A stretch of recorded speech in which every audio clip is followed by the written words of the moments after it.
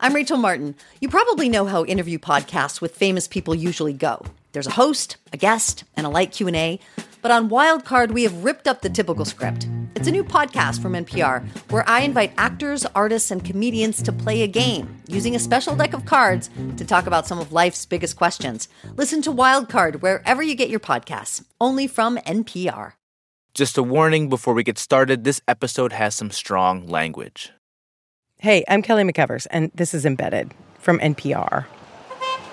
One day, we were walking in downtown Yonkers with Police Commissioner John Mueller. It was the usual day with him, rushing from one meeting to the next, saying hi to all kinds of people along the way. Hey, what's up, Reverend Whitney? How you doing, brother? And at one point, we walked past a black woman who is lying on the sidewalk. She's either asleep or passed out, or maybe she has overdosed. So what are you going to do? I'm gonna call. Call who? This, of course, is a dumb question. The guy who runs the police is going to call the police. I think I saw Craig Atkins drive by, so. That's an officer he saw out on patrol. Hey, Craig, you out and about, bro? Hey, I got someone passed out opposite the Wells Fargo at 12, yeah. Thanks, man. All right, bye. A man walking by stops and tries to wake the woman up to warn her that authorities will be coming. They call the ambulance on you. You don't need no ambulance. You're just sleeping. Get up. Then a cop shows up. He's white. Hey, Jimmy, she's just on the other side of the street. Thanks, bro. And in these situations, Mueller says the cops will revive the woman if they can, or call an ambulance if she needs one. In this case, Mueller is satisfied the woman will get the help she needs. But as he starts walking, I have to ask him a question a lot of people are asking right now. That woman, what does she need? Probably. Like right now, in that moment when you called the cops. You are the cops, but you Yeah. you can call in the cops. Yeah. She needs. Does she need a cop? Well, the question is, who else do we call? You know, she's passed out on the sidewalk as far as what I saw when we walked by, right? Did you watch that? Right, We don't know if she's sleeping. Is she going to be afraid of a cop No, if they show up? not our cops. Not at all. That's the kind of situation where I think some people would say, call social services. Okay, so what is the dispatch number? Is someone available to go? So when you say call, who do we call? What is their response time?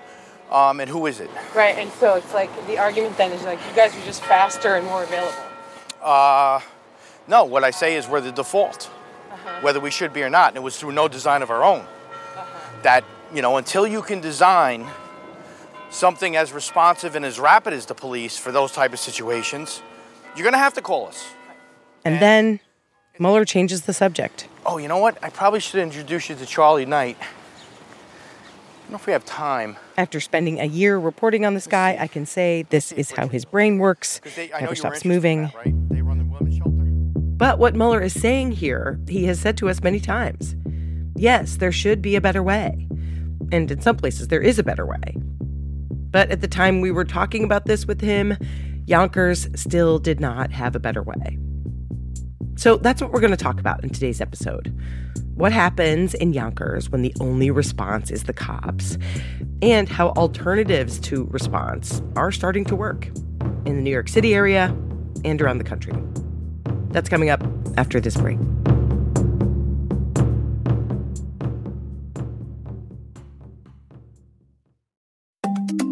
Drake and Kendrick Lamar have been lobbing some serious accusations at each other. You've probably heard the diss tracks and wondered, what's just a low blow and what's actually criminal? I'm Brittany Luce, host of It's Been a Minute from NPR, and I'm getting into what's art and what's worthy of criminal investigation, and who those accusations hurt the most. On It's Been a Minute from NPR. On the TED Radio Hour, in the middle school cafeteria, Ty Tashiro always sat with his equally nerdy buddies. The socially awkward kids who were the furthest thing from cool. And he often wondered, why am I so socially awkward, and what am I going to do about that? Now Ty is a psychologist and expert on awkwardness, and he has some answers. That's on the TED Radio Hour from NPR. Here at Planet Money, we bring complex economic ideas down to earth. We find weird, fun, interesting stories that explain the way money shapes our lives. Inflation, recessions, the price of gas, we've got you. Listen now to the Planet Money podcast from NPR. You care about what's happening in the world. Let State of the World from NPR keep you informed. Each day, we transport you to a different point on the globe and introduce you to the people living world events. We don't just tell you world news, we take you there. And you can make this journey while you're doing the dishes or driving your car. State of the World podcast from NPR. Vital international stories every day. Okay, we're back. And you might remember from our first episode in this series, we talked about another woman. Her name is Sharron Atwell. She's a young Black woman who's well known to the Yonkers police, who has addiction and mental health issues. And one day, when we were shadowing the cops, police were called by a gas station worker who said she was trying to light a gas pump with a lighter. Sharron later said she was trying to light a cigarette. Anyway, when a lot of cops, most of them white, showed up, she was upset. Damn! I thought you meant like... goddamn business. Sharron, you better relax. You better relax. You gotta chill. You better relax. Stop asking me dumbass questions. You better relax. I better relax? Yeah. Calm down. Then Officer Sean Berry, who is Black, de-escalated. We're having a bad day today. That's all. It's okay. Sean eventually convinced Sharron to get into an ambulance and go to the hospital for a mental health check, where she spent the night. But then she was sent back out again. That night, Sean Berry's partner, Officer Tom Jackson, told us that for someone like Sharron, it's either arrest her or take her to the hospital. Those are the only options police have. The immediate concern is her well-being, because she's obviously not in a good state. When someone's in crisis, putting handcuffs on them and hauling them off to jail while they are in crisis typically exacerbates the problem. Right. So let's get her the medical attention she needs. And if there's enough to press charges later, he says, they will. Even though, Jackson admits, arresting her a bunch of times isn't really going to help. She's been arrested 27 times in Yonkers. Jeez. Wow. So on one level, it's almost like, how good is number 28 really going to be? Right. You know, what is that? What good is that going to be for her? Right. Number 28. But at the same time, we have a community to protect. We have to think about the community being safe. We wanted to know, what are the alternatives to a police response for someone like Sharron? Like I said, at the time we were reporting this series, Yonkers didn't have other options. Right next to Yonkers, in the Bronx, there's a pilot program that has been operating for about a year. And this is Station 55 with about 10 units that go out. And downstairs we have Be Heard. It's called Be Heard, and it's based in a firehouse. The idea is if someone calls 911 about a mental health crisis and there's no indication of a threat of violence, the call will be routed to Be Heard. In this part of the Bronx, there are a lot of calls like this. It's a neglected community with mental health. When a call comes in, an unarmed team of 2 EMTs, a social worker, and a supervisor will be sent out to help in vehicles that look like ambulances. In the first 6 months of the program, from June to November 2021, New York City says 911 operators diverted 22% of mental health calls to Be Heard teams. That is, in the few precincts where the program operates, in Harlem and the Bronx. And one thing that's different than a usual police or EMT response, the team tells us, is that it's okay to just take time. Sometimes up to an hour on each call. It could be someone who is, actively seeing and hearing voices, or someone who's experiencing suicidal thoughts for the first time. This is Morgan Evans. She's a full-time social worker with the program. We often respond to calls at schools during my shift for kids who are experiencing suicidal thoughts. We also respond to people who maybe adults with developmental disabilities who also have different mental illness or different conditions, whether it's PTSD or schizophrenia, bipolar. A crisis is a vulnerable and a pivotal moment. When we meet someone, sometimes we're meeting them on maybe one of the hardest days or hours of their life. While we're talking, a call comes in. Oh, you guys have to go. Oh, we gotta go. Okay. Could we be here when you get back and you could talk? The call came from someone who was struggling with depression, the Be Heard folks later told us. Morgan and the team worked with the person and then referred them to treatment.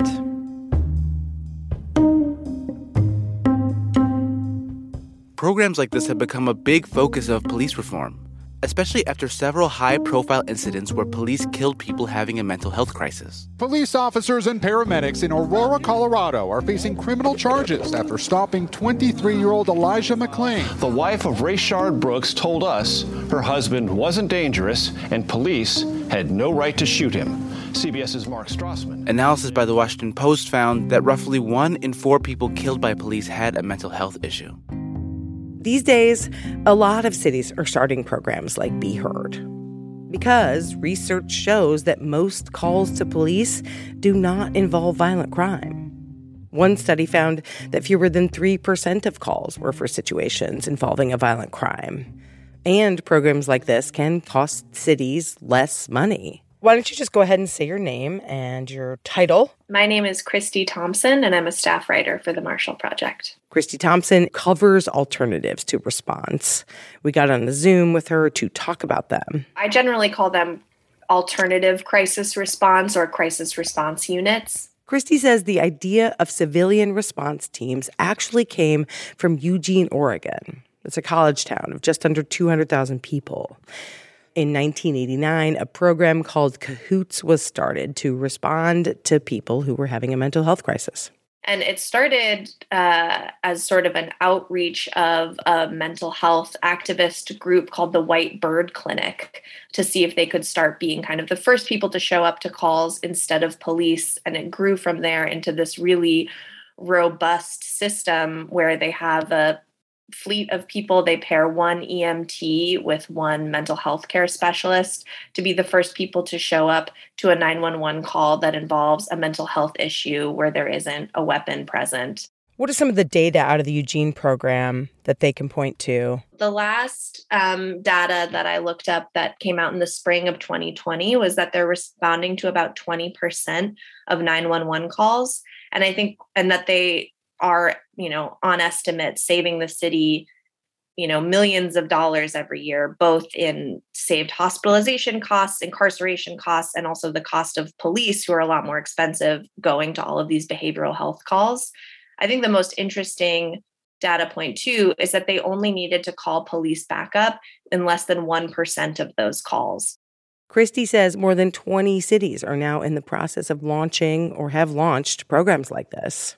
Cities like Portland, Albuquerque, San Francisco, Louisville, D.C., Minneapolis, Houston. And she says new data suggests they're working. A big study just came out from Stanford University that looked at the STAR program in Denver, Colorado, and it focused on 6 months of their pilot program there. And they found that reports of less serious crimes in the neighborhoods where the STAR crisis response was operating fell by 34% in those neighborhoods. So that's both people who are not being arrested for having a mental health crisis because they're getting to see a mental health specialist on the street instead. The study also found that the city was saving hundreds of dollars in each interaction when they had a mental health specialist go out and deal with the situation on the scene, usually resolving it right then and there, instead of having to transport that person and maybe arrest them and incarcerate them and prosecute them or involuntarily hospitalize them for a short period of time. I asked Christy what the biggest challenges are to getting programs like these up and running. She says it's hard to know who the right person is to respond to every call.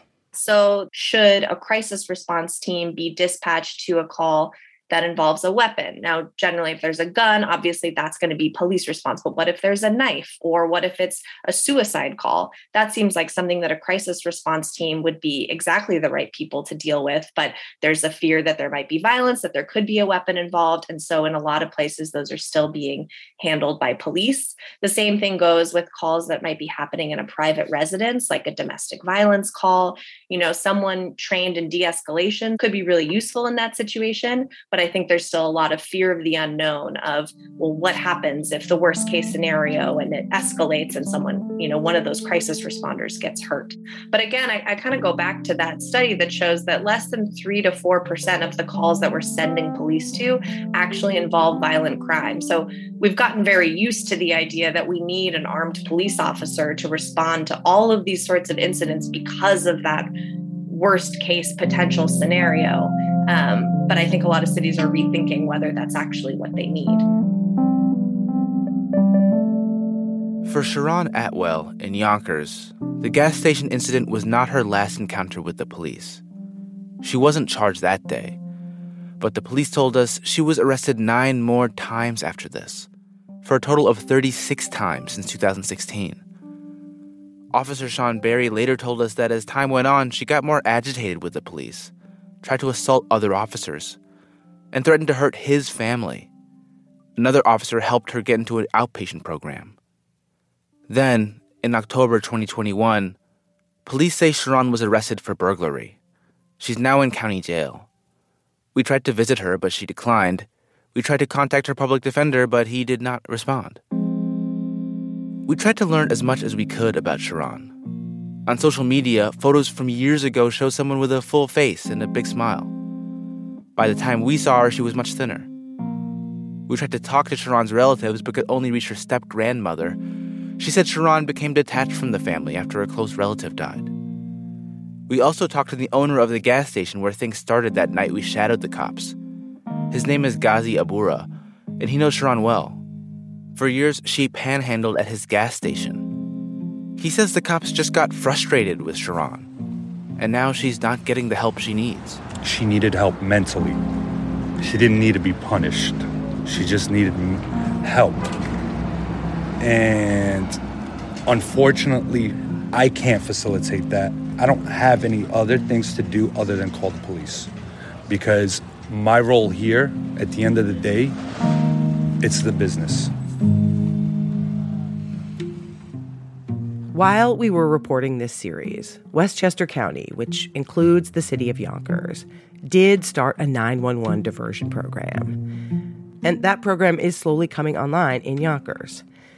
It's different from Be Heard.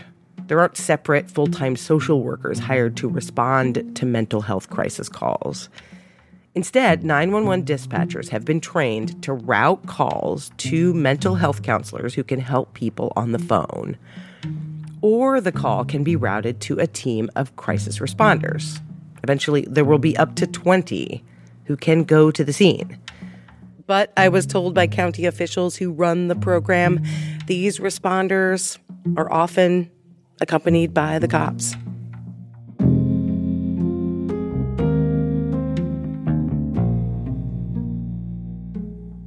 Coming up, when reforming a police department is about one guy, what happens when that guy moves on? There's a tendency, right? No one's watching the store.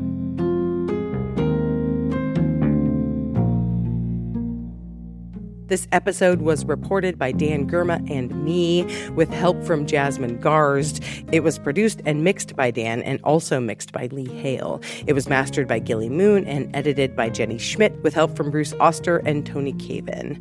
Our supervising producer is Liana Simstrom. Our researcher is Tracy Brandstrom. Our fact checker is William Brennan. Our lawyer is Micah Ratner. Our boss is Anya Grundman. Big thanks to Nicole Beamsterboer and Neil Carruth. Our theme song is by Colin Wamsgans. We will be back with more from Yonkers next week. Meanwhile, subscribe to this show if you haven't already and leave us reviews, tell your friends, follow us at NPR Embedded on Twitter. And thanks for listening.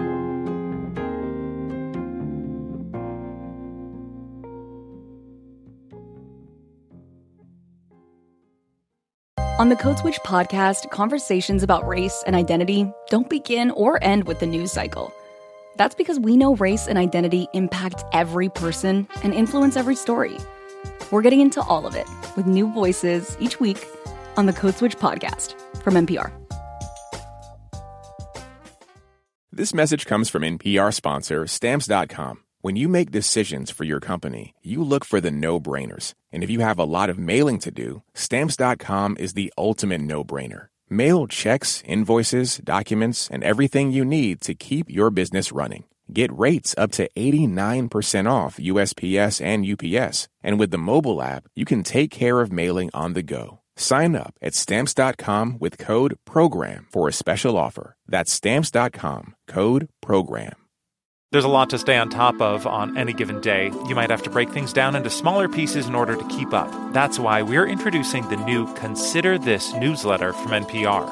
Every weekday, we sift through all the day's news and bring you one big story in an easily skimmable format, so you become a mini expert on a major topic each day. Sign up for free at npr.org/considerthisnewsletter.